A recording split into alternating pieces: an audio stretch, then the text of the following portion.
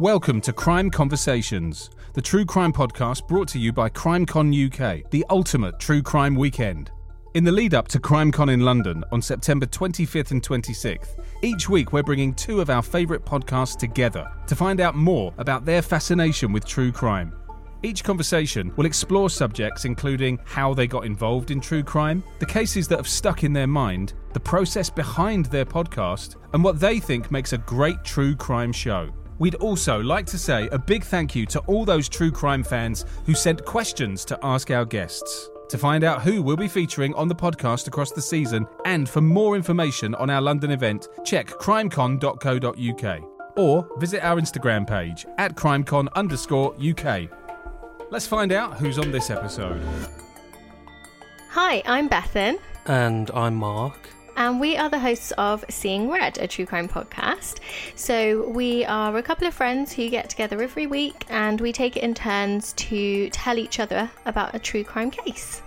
Hi, I'm Morgan. And I'm Cherry. And we are the hosts of Crimepedia. Crimepedia is a weekly podcast and we predominantly cover cases from all over the world, cold cases usually, but we do every so often chat about an active case if needs be. And these crimes that we talk about are never glorified and all the victims are given the utmost respect. And we produce ours every week at the end of our episodes. We do like to have a bit of fun and we have a dumb criminal element to our show. So hopefully you'll leave with a smile rather than too sad, ready for the next week's episode. It's interesting what you guys say about having a section at the end so that people leave with a smile. Bethan will always try and end on a positive note. I can never achieve it, but Bethan's really good at putting a positive spin on the worst case that we've ever covered. So she's truly unique for that. I do try, but I love the idea of a dumb criminal. That sounds incredible. I know. Really why didn't funny. we come up with this? Yeah. So I really wanted to dive in actually and talk to you guys about Jill Dando because I know that we have both covered that case. So you guys have covered it.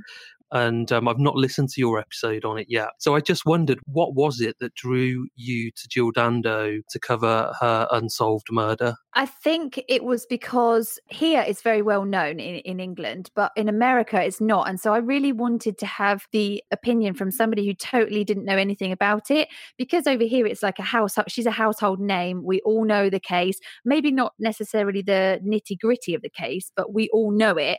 And I wanted to see what Morgan would think about it when I explained it to him, and he's got a really good different perspective to me on things. It was really interesting to go with him to that and see what he thought. At first, I've been surprised that it's unsolved. This is a case when you break it down and you look at the facts and you look at the time of the day that it occurred, it makes no sense to me that no one saw anything, really, right? You have some witnesses that heard things, but there was like no good witness who said, yeah, I saw a male that was 5'8". So it's shocking to me that this case is, so old and there's really no resolution that seems to be out there. It is. It's absolutely crazy, isn't it? That just nobody knows anything. It's mad. I am the map guru on our show. So a lot of times when we're doing these cases, I have maps up so I can understand the area that we're talking about. And with Jill Dando and where her house was, we're talking the middle of a residential street. It's, good distance from the street, cross street. So it's like, how did no one see anyone walking down the street? How did no one really see anyone get in a car, drive away? It's so strange to me. Yeah, it's a really, really bizarre case. I think I remember Jill Dando as a child growing up and watching her, of course, present Crime Watch, which for anybody listening overseas, it's a UK show where the public could phone up basically and help to solve crimes. Jill was a presenter of that show for a number of years in the 90s. It was a huge show and she'd just started rehearsals for the next episode of that show because it was released monthly when she was murdered. And there was just this brutal irony in Jill being the victim of a most brutal crime herself. So it was one that always fascinated me because I was so obsessed with Crime Watch. And I think that was what really started me on this path of having a true crime podcast. So yeah, it was one that we were always going to cover, but so sad that it remains unsolved. That's so sad for her family. Yeah, to me, I mean, this is one of those crimes that screams stalker to me. Someone who is obsessed with her. Yeah, I mean, we covered off a number of theories with this one. Do you guys tend to, because I know you cover a lot of unsolved crimes, do you tend to talk about possible theories? Would you speculate on that? We often do, and I feel bad for doing it sometimes, but I just wondered, do you guys do that? We do. And I think that's part of it. I mean, part of doing a true crime podcast is you kind of have to look at every single door and every single possibility that's out there. This is why I enjoy doing the show with Cherry, is because when she's doing these UK cases, I don't know them because we have enough cases here in the United States that we don't really hear anything from the UK. So these are all new to me. So with Stuart Lubbock, she's telling me the case, and I think everyone has this general idea of what occurred that night. But as I'm listening to it, I'm hearing things. And I think I suggested to you, I said, well, what was Jonathan and Justin? What were they doing in the master bedroom for 20 minutes? Okay. And so it's like these two are paired up. And I said, well, what would cause someone to be so angry with someone that they would, sodomize them, they would sexually assault them and end up killing them? I said, what if Stuart, had said something to Justin's sister, right? Maybe he was like coming on to Justin's sister and that kind of pissed him off. And then you have Jonathan Kenny, who is showing him or he's, was it Jonathan Kenny or was it Barrymore who was showing him attention? No, Barrymore was showing him attention and Jonathan Kenny, as his boyfriend, was not happy about it. So you have two people. You have Jonathan Kenny, who's not happy with Barrymore showing him attention. You have Justin, who's there with his sister. Maybe Stuart's showing her attention. He's not liking that. So you have two people that possibly aren't happy with this guy because of unwanted attention. So these are, to me, they became like, okay, these are probably the two most likely guys to have done something that night. So yeah, I think speculation like that can be good and it can be helpful. And also, I think you can see it from a different point of view. That's the other really good thing. With us being like the American justice system is very different to our justice system. And sometimes like Morgan will say something and I think, well, hang on, how can you get away with that? And he's like, oh, no, that's how it is here. This is what we do. And I'm like, whoa, why don't we do that in England? Like, why aren't our levels of murder like that? And it's it's really a good way when we look through stuff. It's good to go over things and think about what we think might have happened. So the same as you guys do, I think. You said that you were kind of, I don't want to say leery, but you kind of feel bad about speculating. What do you think that is? I listened to your first ever episode, so it's kind of like an introduction to your show. And I know you talk about you're always very respectful to the victims and their families. And of course, we always aim to do the same. But I'm just always really conscious that a family member could be listening to the show at that point, because a lot of people have Google alerts. I'm not saying we're a huge show, but if we release an episode, it goes online and that could ping up. So I sometimes put myself in their shoes and feel bad, because I think, how would I feel if somebody was speculating on my son's murder or my brother's murder? However, we have had a lot of really positive feedback where we've done that on an unsolved case, because I think the conversation that we're having is really important and it gets people thinking and it gets people talking about it as well. And the more people that are talking about an unsolved crime, the better that is, because the more chance it has of being solved, which is, the ultimate for us, I think, for us to cover an unsolved case and somebody to come forward with information. We've been really lucky in that most of the cases that we've done, we have spoken to family members. We've also spoken to law enforcement, and we've managed to get to speak to people that are right there at the center of it. And so we kind of get a good idea of what's going on. Some of the bigger cases we haven't, like obviously with Jill Dando, that was gone with other stuff. But with cases, say, such as the Stuart Lubbock case, a huge case, but we managed to get to speak to the family and to find out a rough idea of what people were thinking was happening. And then we've explored those avenues further. And then it seems that we've had quite a lot of input from our listeners that are like, well, what about this? What if this happened? And so I think that's really good to come back. And I think all it takes is the right person to be listening. And a case, like you say, could then be blown wide open. Absolutely, yeah. And I think that's one of the real benefits of doing something like this, where you have a co-host as well, because you can have the back and forth. And some of the things you might come up with, if it's just yourself sat there, you'd kind of say it to the listener and potentially talk on social media. But quite often as well, like me and Mark will disagree with things as well. And we'll sort of say to each other, Oh no, why not? Why not this or why not? Sorry, guys. That's my dog. He'll calm himself down. I've got an minute, opinion too. Woof woof. Yeah, that's right. exactly. He's Look, agreeing with you, Bethan. He's agreeing. he's got something to say. Yeah. What do you guys think has been like the case that you think that you might have covered that might get solved? Is there a case that you think like people are close to solving? There's definitely one that just immediately comes to mind for me, and it's the unsolved murder of Penny Bell, which we covered around about a year ago, and we're at the 30-year anniversary now. So Oh wow. Penny was a mum of two in her 40s, and she had her own business in London, and she was commuting to work one weekday morning, and there were a number of sightings of Penny in her car. She was in quite a distinctive blue E-Type Jaguar, I think it was. And there was a man on the passenger seat, and it appeared that the two were having an altercation. So Penny pulled into a leisure centre car park on the outskirts of West London, and an hour later her body was discovered. She'd been stabbed, I think it was over 50 times. Oh no. It was a brutal murder in broad daylight. There would have been blood all over the assailant, and this guy had got away. And we're at the 30-year anniversary of this now, and we've spoken with Penny's daughter Lauren a little bit around this, and Lauren's doing so much work to try and bring this case back into the public domain, because again, as you said, Cherry, you only need one person who saw something or who knows what happened and whose loyalties have since changed. Perhaps you only need that one person to come forward. I really believe, I think with a case like this, with it gaining momentum this year on the 30-year anniversary, I just have a feeling with it that it could well be solved this year.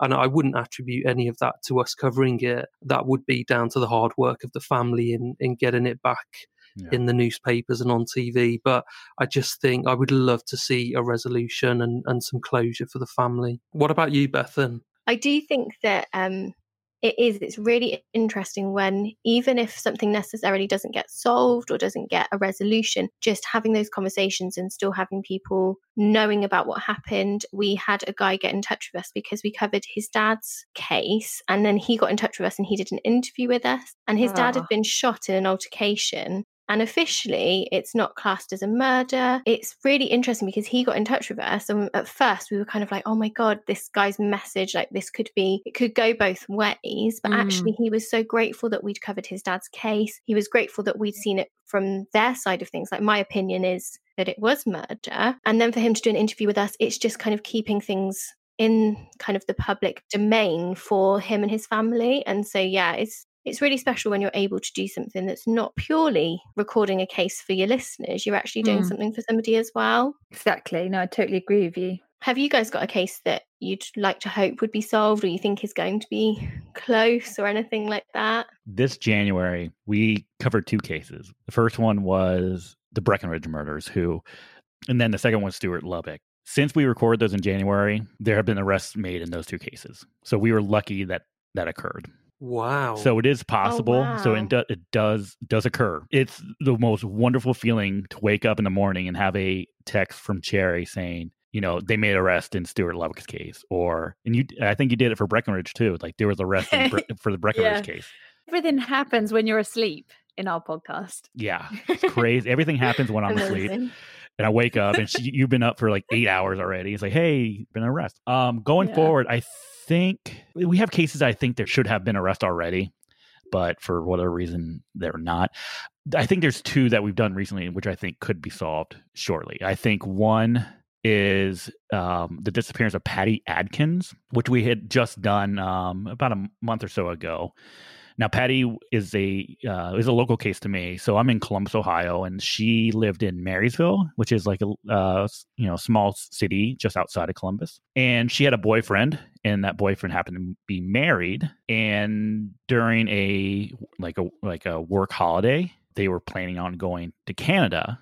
But he had told her some weird things like, don't pack any clothes, don't pack anything. We'll get whatever we need. We'll get whatever we need when we make it there. Yeah, so that was weird. There was they were going to stay in a remote cabin somewhere in Canada, but they had not reserved a place.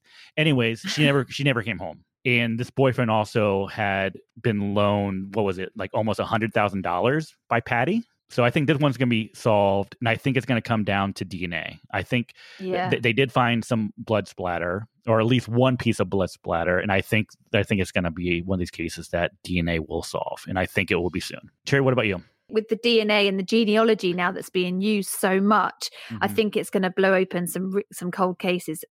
Quite a few, I think. Every one that there is that they've kept that kind of stuff. There's a possibility that now with the stuff we've got now that it could be solved. I want them all to be solved, but I always say the same. I think you can never write off a cold case now with advances, constant advances in DNA and forensic science. We just know that there will come a point. You have committed a crime. If you've committed a murder, say 20, 30 years ago, you can't actually now think that I've got away with that. You should be expecting a knock at your door, because there are so many advances, and we do see crimes that are solved decades later, which I think is fascinating to see. Brilliant. So I think those olden days where you could commit a crime probably more easily and certainly get away with it, that doesn't really happen as much now. And we've of course got CCTV as well. It comes up an awful lot in a lot of cases that we cover. When it's turned on. When it's turned on, or when it's like kind of decent, non-grainy images. Yeah, you'd be surprised the amount of rubbish CCTV that's out there. Yeah. Which is funny. A case that I've been thinking about doing is actually from New Zealand, Auckland, New Zealand. And this is a case that was solved because of CCTV, because Auckland has so many CCTV cameras. And so basically everything was captured. It's insane. So it's like you have a place like Auckland, New Zealand, where it's like they have hours of footage of the murderer. And then you have a place, you could do a crime, let's say in London or wherever, and it's like, oh, well, for whatever reason, the CCTV wasn't on that day, or they deleted it. It's insane. It's frustrating.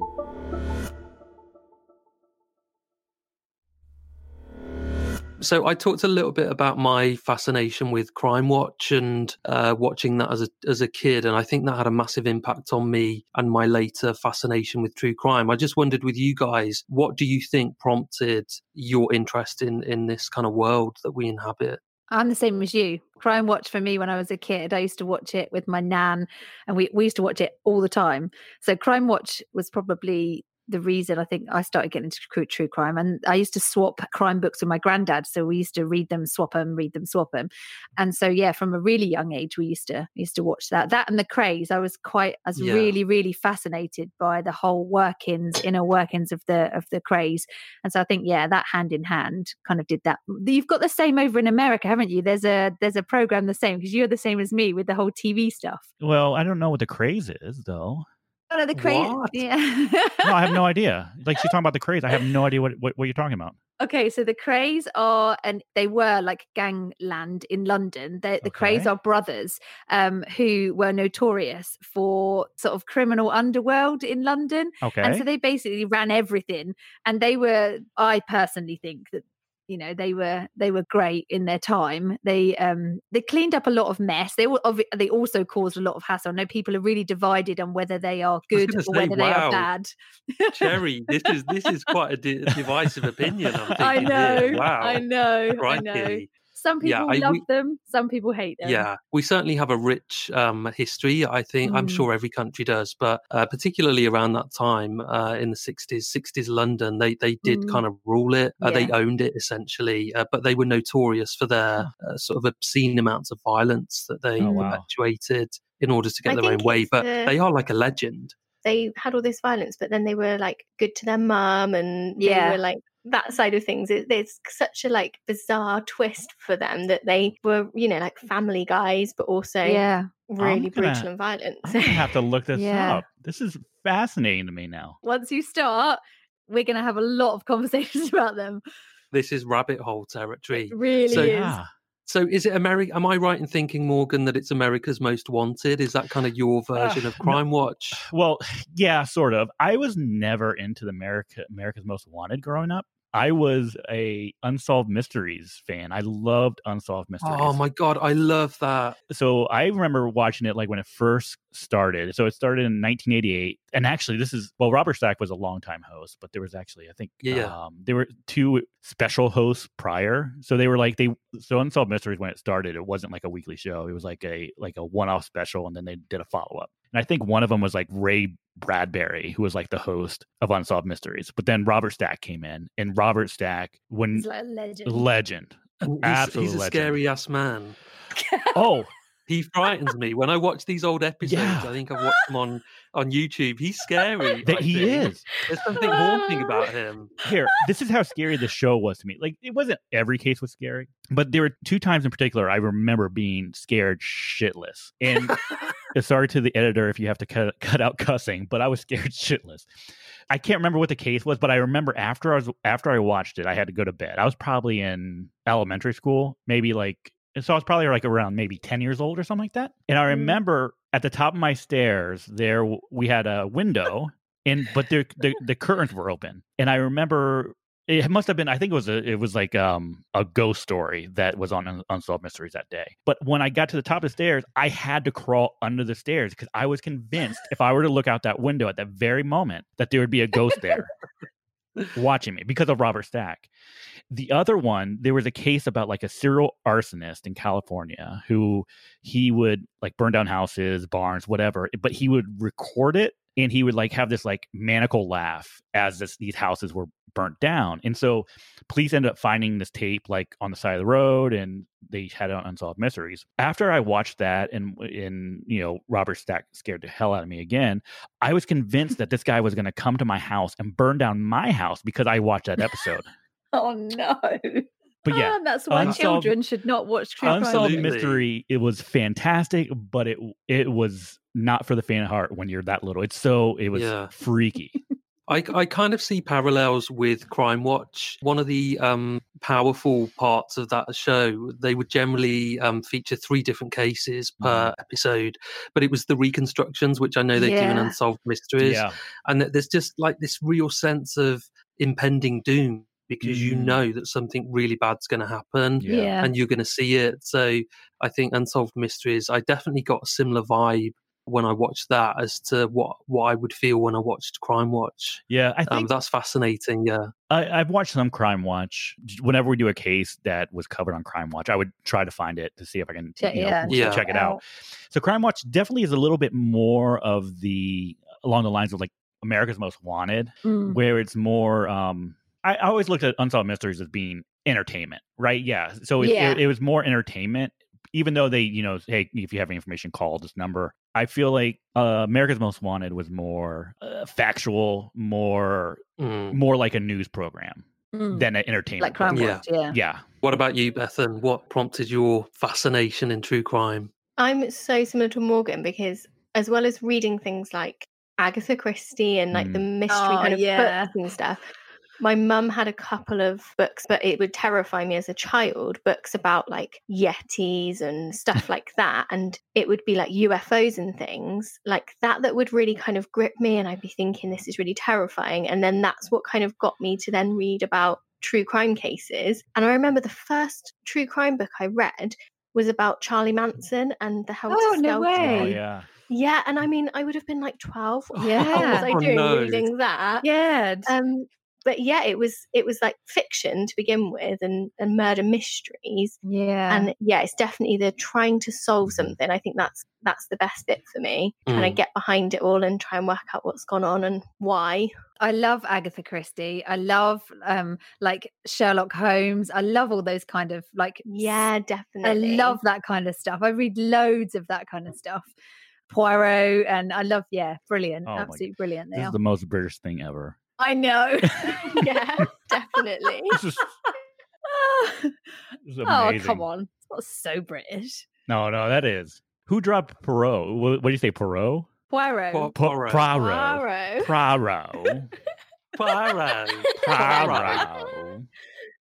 Incredible. Okay, here we go. This is take the Mickey out of my accent. Rubbish. No. 3 against 1 this time. Oh yeah, I know. We're on your side. This is good. I got backup this week. How did you guys meet? How did you bring your podcast to life? We worked together and we'd always talk about cases. If there was a bit of downtime or something had happened, we'd always be talking. And then Mark got into listening to true crime podcasts and he got me into listening to them. So I'd walk to work and I'd be listening to a case on the way. And then he started going, we should do our own. We should do this. We should do this. And How long do you think it was, Mark, of me saying, nah, you're not going to stick to that until we actually did it? I reckon I had to kind of wear you down over about 3 months.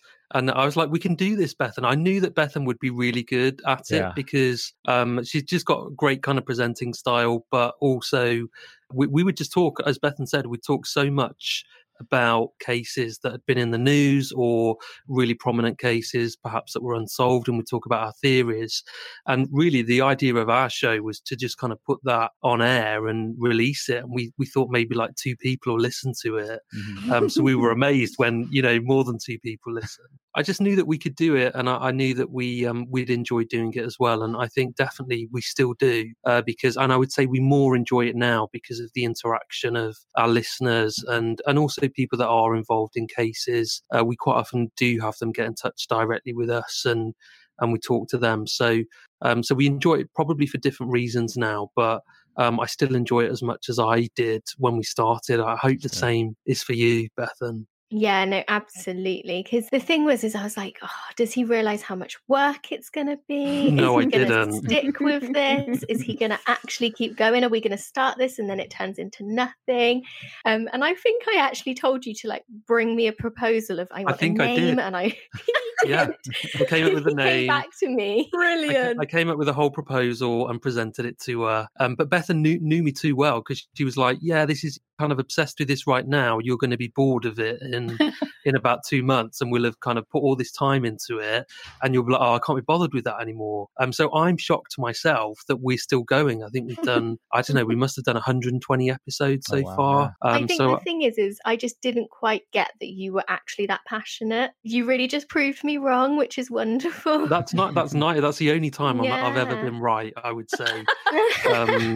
Bethan usually gets everything right, and I'm usually wrong. But yeah, it's I think we've got a really good balance because I'm probably a bit sort of weirder with some of my theories, and Bethan will bring me back down to earth, and we can have then quite a sensible conversation that's quite varied around some of the crimes. So, and I think our listeners enjoy that you're silly and a bit outrageous, and you'll come up with comments and things, and then there's me just like your mum, oh, Mark, stop. Bethan is basically my mom. Yeah. Actually, I get told off more from Bethan than my mom because my mom listens to the show, and I will say some awful things at times, and my mom never gets in touch to say you shouldn't have said that, and she doesn't need to because Bethan will chastise me in real time and then whip all of our listeners up into also having a go. So I love it really though. So what about you guys? How did this come about? Because obviously through the power of technology, it's amazing that you can now link up, one of you in America, one in the UK. How did it come about? I stole him from another podcast. I was his voiceover. Yeah. And so I did the voiceover to the end of his other show, and then his other co-host was taking a break, and I just whipped in, stole him, and we started a new one. Yeah, pretty much. Yeah, pretty much. We've never met, ever, never met. Wow. We've not yet. No, not yet. We've known each other now for what, about 2 years now, I think. Yeah, but yeah. So we knew each other beforehand. We actually met through Discord, I believe. Yeah, we did. Yeah. And so we became friends there, and we had our super secret group of friends. Yeah, we did. Yeah. And so then I end up starting a podcast with another guy who has another podcast. I mean, it was fine for a while. And it was weird. It was good. It was strange. It was, I don't know what you would call it, but then he's extremely busy and he had to take a break. It wasn't really a crime podcast of what you were doing, was it? It was kind of like two guys in a shed. We would talk. Yeah, we would talk some crimes sometimes, but mostly it was whatever was on his mind is what we talked about. So we talked about everything and anything. Everything and anything. Yeah. So I think Cherry probably knows more about me and him than I know about me and him from listening to the show. Yeah. So, but then when he took a break and he wasn't really feeling it anymore, and like I said, he has his own podcast, which is full-time job. So yeah, I wasn't ready to throw in the towel, and so I was like, okay, let's do true crime. That's because that's what really got me into it. And Cherry, you were starting your own thing. I was just starting my own. Yeah.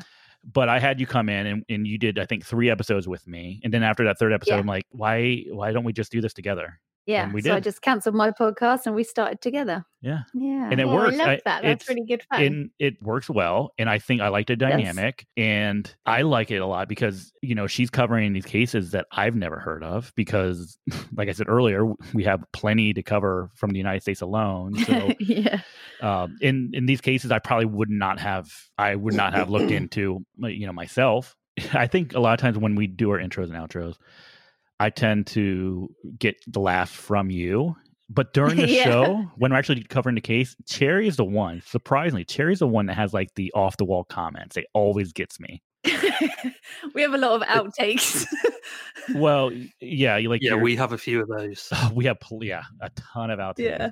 I think we could make a whole show out of ours. I think last week your comment was incredible. I don't think you can bend it in to get it in there. Oh, what was it? Okay, yeah. So it was. So I was like, we had a case where this guy unfortunately had been murdered, but the part of this, I don't want to say this on the semen. So his semen was found inside himself as well as all over himself. And I was like, whoa, hang on, what? And so he was explaining, and I was like, okay, I'm not a doctor, but there's no way you can bend that round there. And of course, it was just like, oh no, I said that out loud. Oh my God. Yeah. To be honest, Cherry's got a good point. So she's just saying what everybody would have been asking at home. I was just like, whoa, hang on, that doesn't work. I think some of the conversations that you could just never in a million years think that you would end up talking out loud about some of these things that that you cover. Sometimes we'll put photo collages together for different episodes that we'll then post on social media, these kind of collages. And usually it's photos of the victim or the assailant. But sometimes, say, for example, like drugs feature in an episode, we might then use like a stock image from somewhere of somebody snorting lines of cocaine or whatever. So I then go through my phone and look through my photos, and I've got someone, hoovering up lines of cocaine in one photo. Then I'll have someone putting like lipstick on a pig in the next one, and I'm just like, if anybody objective looked at these photos, they would really ask some serious questions about me. Can you imagine if we were being investigated? If you looked at our search history, we would be in so much trouble. We'd be done. Oh my God, it would be awful. Yeah. At least you could kind of go, look at my show. Here's why. You'd have a bit of a reason, but then I think they'd kind of say, well, look at your show and look at what you're kind of obsessed with, and this is like a Hollywood film script. The true crime fanatic becomes the true crime perpetrator. How long does it take for a body to bleed out? I was like, well, let me just Google that. And it's like, oh no, if somebody looks at this, they're like, okay, why were you can just hear it in a podcast, and looked at her search engine, and it was, how long does a body bleed out? And how long can you keep someone underwater? How do you kill someone with no trace? And we'd be like, oh no.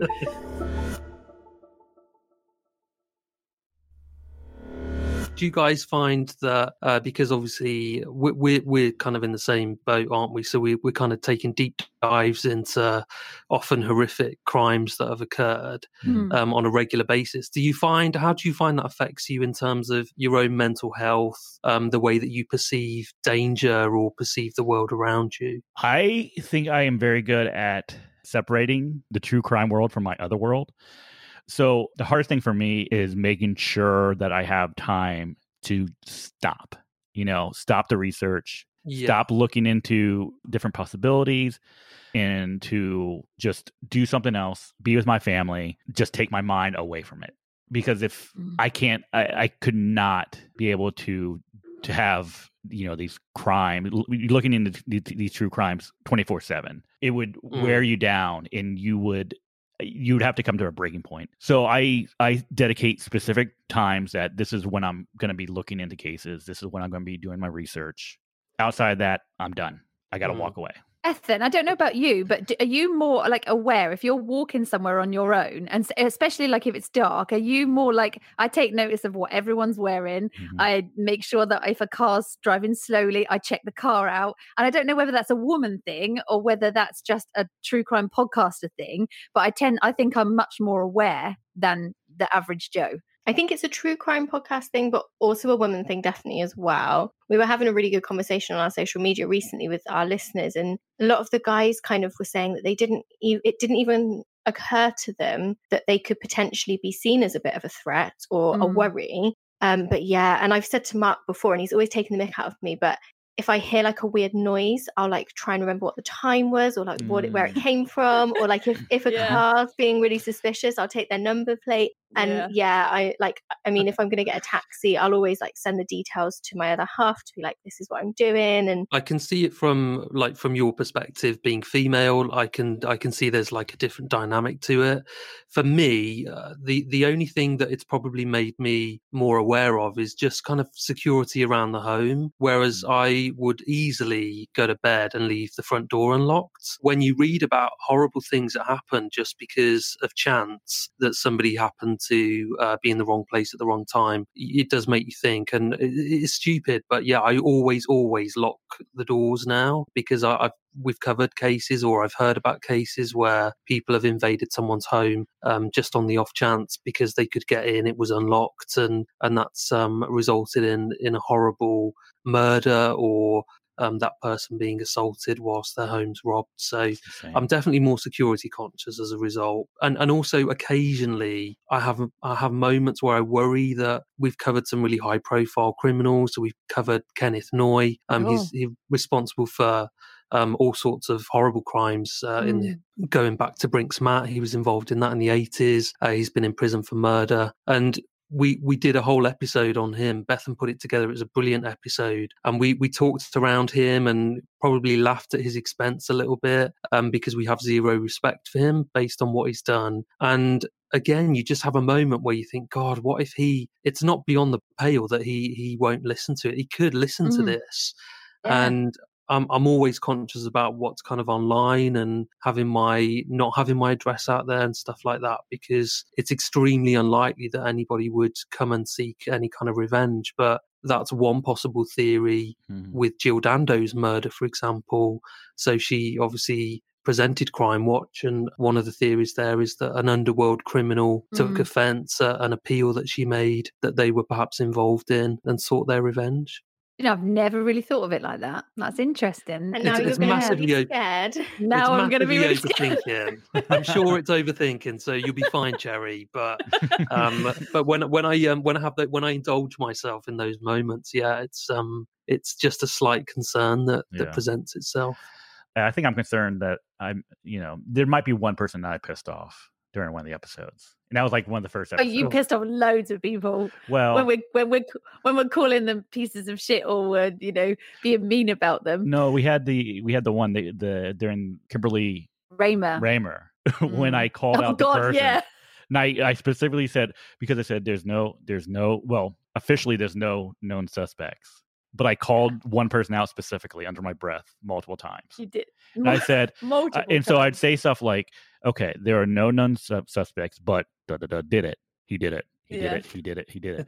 So that might be the only person that I might worry about. But he's probably the one that's most pissed off of you, I think. Yeah. Probably. Sounds fair. Don't care. You don't care. No. What's he going to do? So I was thinking, looking at the questions that they'd kind of given us from listeners and people from CrimeCon, which I loved looking at the questions, and I think it's really interesting seeing what people wanted to know. The one that I thought maybe we could all kind of give like a tip or something was the tips for anyone wanting to start their oan true crime podcast. Yeah, that's a good one to end on. Totally reminded me, because I thought maybe it would be, don't call out people. That's a good idea. We could do that one. Now, I thought that's I really enjoyed that question when I was looking through. I thought that's a really great question. Like, what if somebody wants to start their own true crime? Did you guys talk to anybody before you started to ask for tips, or did you just kind of? I know your scenario is a bit different, so a lot of people said to us, "You two should do a podcast together," and we were like, that would be so cool. And then it just kind of happened. So I think a lot of people did say to us we should do it. We did we talk to anyone about doing it ourselves? I think we kind of just mashed it up.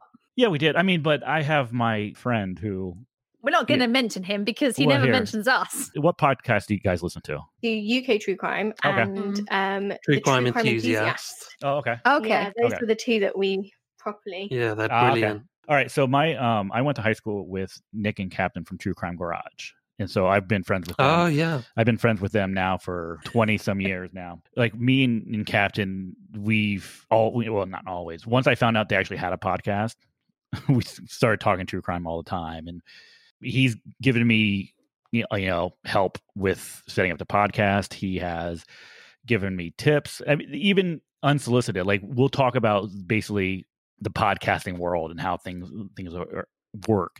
And he was actually the guy that I was doing my previous show with. So it was me and Captain. And I think that kind of helped me doing Crimepedia with Cherry. So I think that's been very beneficial. I think tips for somebody who's going to actually start a podcast, I think one, you need to, it's a lot of work. A lot of work. It doesn't sound like it's a lot of work, but it is a lot of work. There's a lot of, it doesn't come together in 20 minutes. There's a lot of research that goes into this. And I don't know about you guys, but we talk every day, like probably most of the day, every day. And it's usually about a case we've seen or something that's come up on a case we have done before. And we found out new stuff. And we've usually got multiple cases on the go. It's not just one at a time, 10 minutes here, 10 minutes there. We've usually got a whole host of stuff going on. So I would say a tip for somebody who's thinking of doing it, make sure that you've got enough time to do it. Because once you start, it's a lot of work, but it's fun. It is fun. It is fun. Yeah, I would say the same. I'd say, and I think sometimes the hardest thing is not really the research, but it's finding those cases that you want to research, right? So those cases that you want to cover and can cover on the show. So like even the prep work of going through and finding potential cases is a job in itself. And honestly, I mean, outside that, don't worry about things you can't control, right? Don't worry about the number of listeners you have. Don't worry about if you're ever going to be able to monetize it. If it's something that you love and something that you enjoy doing, do it. I mean, that's the only reason. Yeah. That's the only reason you really need. Yeah. If you talk about true crime, you love true crime, you think that this is something that you want to do, just do it, and just do it for fun. Don't try to make it into your full-time job. It's a hobby. It's not gonna. This is not gonna be your golden goose. This is this is something that you enjoy doing. This is something you love talking about. So do it. I would also say consistency is really important. You've got to show up. If you're saying you're putting an episode out every Wednesday like us, you've really got to do it. You can't waver on that. You've got to be consistent with it and persistent. So just kind of plow through and commit to it is probably the best advice I could give, because that's what I would tell myself, I think, if I was going back to the beginning. But particularly around what Cherry said, it's so true. This takes up a lot of time. And I've worked it out before, kind of roughly, and it does vary. But I would say for us to put a 1 hour episode together, there is more than 20 hours of work, solid work that would sit behind that. And when you're doing that every week, it is a lot of work. So yeah, you've got to be committed, and you've got to show up for it for the listeners. I love all of that. That's so nice. Thanks, Mum. I think as well, like. Mum says well done. She does. I think as well, like, I just think you should have fun with it as well, because if you're not enjoying yourself, your listeners aren't going to enjoy listening to you. And it can be really, really difficult, because the subject matter and the cases that you're covering are not going to be enjoyable ever, really, because you're covering true crime. But if it's so weird. We always try and say, like, you can't say you enjoy it, but you do. You listen for a reason, and your listeners need to know that you're not just reading from a script because you want to put a show up. Yes. You actually want to tell them this for a reason, and you've got some passion behind you. So I think that would be my other thing, is make sure you're enjoying it, because if you're not enjoying it, there's no point in carrying on. That's really true. Absolutely. Be yourself. Yeah, I think that's very important.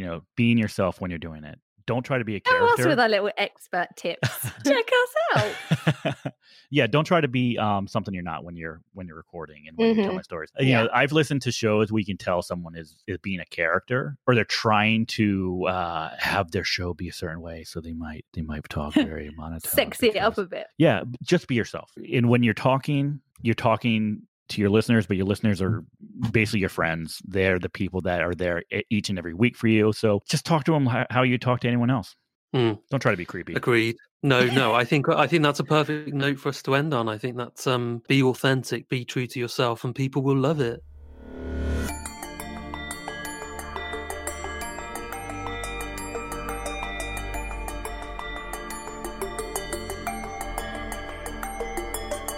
Thanks for listening to this special episode. We'll be at CrimeCon in London on September the 25th and the 26th. If you'd like to come, tickets are on sale now. Just go to crimecon.co.uk and use ticket code Crimepedia to get 10% off.